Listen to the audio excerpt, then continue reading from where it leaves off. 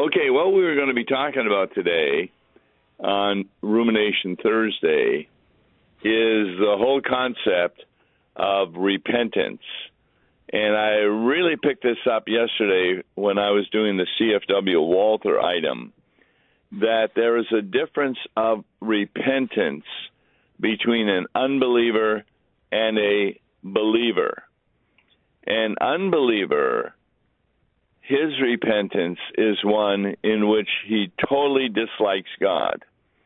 And I've actually got a quote from Martin Luther here. Martin Luther was really trying to be obedient to God, to get on God's right side. And then he revealed, or he read in Romans 1:17, that the righteousness of God is revealed. And that really caused him to be distressed. And here's what he says. For this reason, I did not at all love this righteous and angry God who punishes sinners. Rather, I hated him and was full of secret anger toward him. So what's really interesting is when an unbeliever hears the law, he hates God because God is demanding something from him that he knows he cannot reach. Whereas when a believer hears the law, he actually has joy in his heart because believing in God, he knows, as one person said, why do we often smile when we confess our sins? Because we know what's coming afterwards, and that's the absolution. So there's a big difference between the repentance of an unbeliever and the repentance of one who is a believer. What thoughts do you have on this, Wes? Well, very quickly, the unbeliever cannot love God. Only the law can terrify them, and once it comes to a knowledge, there, it's just as you say, they hate God, or they blame God. But I think a lot of this is due to the what we call the inner man, original sin. We are corrupted by sin. Yes, it's very clear that when somebody hears the law has one goal, and that's to show you that you are a sinner. And unbelievers just really reject that message. And they're really afraid, too, a lot of times of God. The example I would use is Pentecost. When Peter says to the people at Pentecost that they have killed the Messiah, remember that phrase that is used, they were cut to the heart. Yes. They really were afraid of God and said, what shall we do? When they're at that point in repentance, when they have great fear of God, that's the time to tell them the gospel, which Peter does, namely be baptized, and you will receive the gift of the forgiveness of sins and the gift of the Holy Spirit. That's really quite a difference. The other thing that Walther brought out in that lecture, I don't know if you talked about it yesterday, was worldly sorrow versus godly sorrow. Would you explain that? Yes, I can do better than that. That is from 1 Corinthians chapter 7, verse 10. And here's what it says, 7 verse 10. For godly sorrow produces repentance to salvation, not to be regretted. But the sorrow of the world produces death. And Walther explains that. He says, according to St. Paul, he interprets godly sorrow to mean a sorrow that had been awakened in the people by the power and command of God. But on the other hand, the sorrow of the world means a sorrow that arises from worldly causes, such as the fear of earthly punishment, the loss of personal honor, an evil conscience, and other causes that produce sorrow over some crime, even in heathens and unregenerate persons. And if you take a look at the scripture, do you remember the reason that, and this is found in the Gospel of John, why the individuals wanted to put Jesus to death? That's found in John 11, verse 53. Then from that day on, they plotted to put him to death. And the reason is found in verse 48. And what was the reason? Do you recall?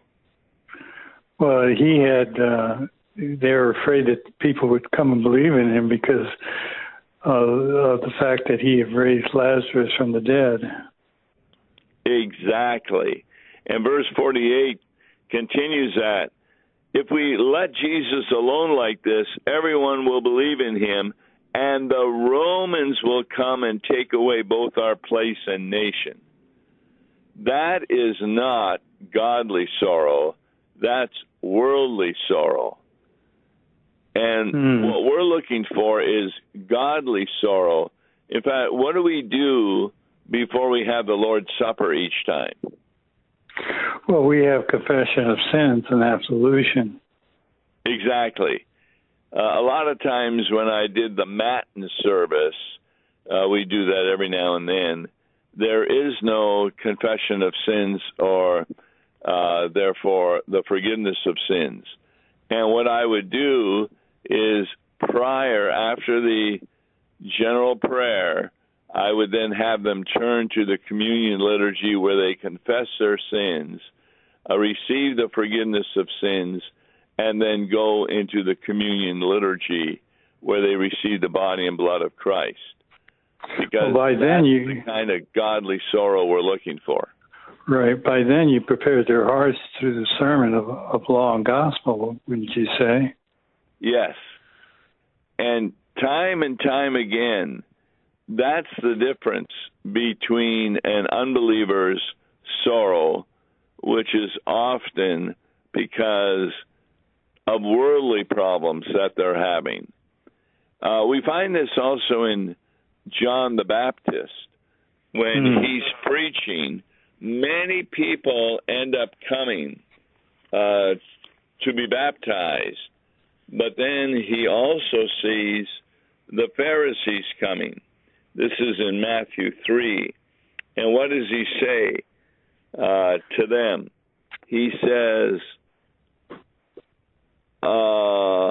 when he saw many of the Pharisees and Sadducees coming, brood of vipers, who has warned you to flee from the wrath to come? Therefore bear fruits worthy of repentance, and do not think to say in yourselves, we have Abraham as our father, for I say to you that God is able to raise up children to Abraham from these stones. So they heard the same message. Many of them were baptized, but the unbelievers, the Pharisees and Sadducees, they really hated John the Baptizer, and of course they hated Jesus also. Right, that kind of runs with a statement that Walter put in there that I thought was rather good, that only the gospel regenerates, the law cannot save. The unbeliever cannot love God because the law terrifies. And here's the thing, human condition reaches for the forbidden thoughts toward himself. In other words, it's himself that he's more worried, concerned about than he is anything else. You know, we take a look at the first human beings, Adam and Eve, and they had proper repentance once they realized they had sinned. Remember what they did? They went and hid from God because they didn't love God. This is a huge point that the Reformation was talking about. Roman Catholic theology taught that you only have proper repentance when it comes out of love. But as the Reformers taught, then you would be saved if you loved God, because apart from faith, you can't love God. So the proper repentance is one where you hate God, where you try to get rid of God, you hide from God, etc. That's because you're afraid of God. And that's when the gospel needs to be preached. Now, what do you do with a statement like, I'll be back when I'm getting my life in order and I get everything together, then I'll come to church? Yes. Yeah, you've had delinquents who'll say that I'm not appropriate. Why won't they come to church? Because they feel so guilty when they hear things that they should not be doing that they love to be doing. So they really have also a hatred of God. In fact, I would say the nuns of our day, and you know what I mean by that. N-O-N-E-S. Yes. Those who have left the church, many times they leave the church because they hear the word of God preached properly, and they hate this God. And that was really what their kind of repentance is. They don't want to be around a God who is telling them what to do, and therefore they use excuses why they are sinning. They even say that God had me be born this way, etc. But they refuse to take personal understanding that they're the ones responsible for their sin. Right, and Walther makes that big distinction that we're received by Christ just as you are. You know, it isn't something magical that we've gone through, but to recognize our sinfulness and through godly sorrow and receive that forgiveness of God. And that's important. We receive, not something we've done. Yes. This is a real interesting situation where you and I have had many people come in our offices, and they're very sorrowful over some sin they have done. Now, I always listen carefully. If they're sorrowful because they don't think God loves them anymore and that he's going to send them to hell, that's the time that you want to share with them the gospel message, because that's the good news in a bad situation. And well said. I think that's the point that Walther makes in this thesis. Absolutely. Well, we're sorry we had a shortened version. We're going to try and find out why my main microphone wasn't working. We'll figure that out for tomorrow, when we'll be listening to Open Mic Friday as I respond to letters and emails that I've received. I'm Tom Baker, and co-host is Wes Reinitz for Rumination Thursday. Join me tomorrow. God bless you. Thursday morning at 9:30 on KFUO. For a tax-deductible gift to Law and Gospel, please make your check payable to Concordia Mission Society and mail it to Tom Baker, P.O. Box 28910, St. Louis, Missouri 63132. To give online, visit lawandgospel101.com or call toll-free 1-877-267-1962. Views and opinions expressed on Worldwide KFUO may not represent the official position of the management or ownership of KFUO, the Lutheran Church Missouri Synod. If you'd like to comment on programs or topics heard on Worldwide KFUO, write us at KFUO, 1333 South Kirkwood Road, St. Louis, Missouri 63122. You can also leave a question or comment on our comment line at 314-996-1542. We are the messenger of good news, Worldwide KFUO.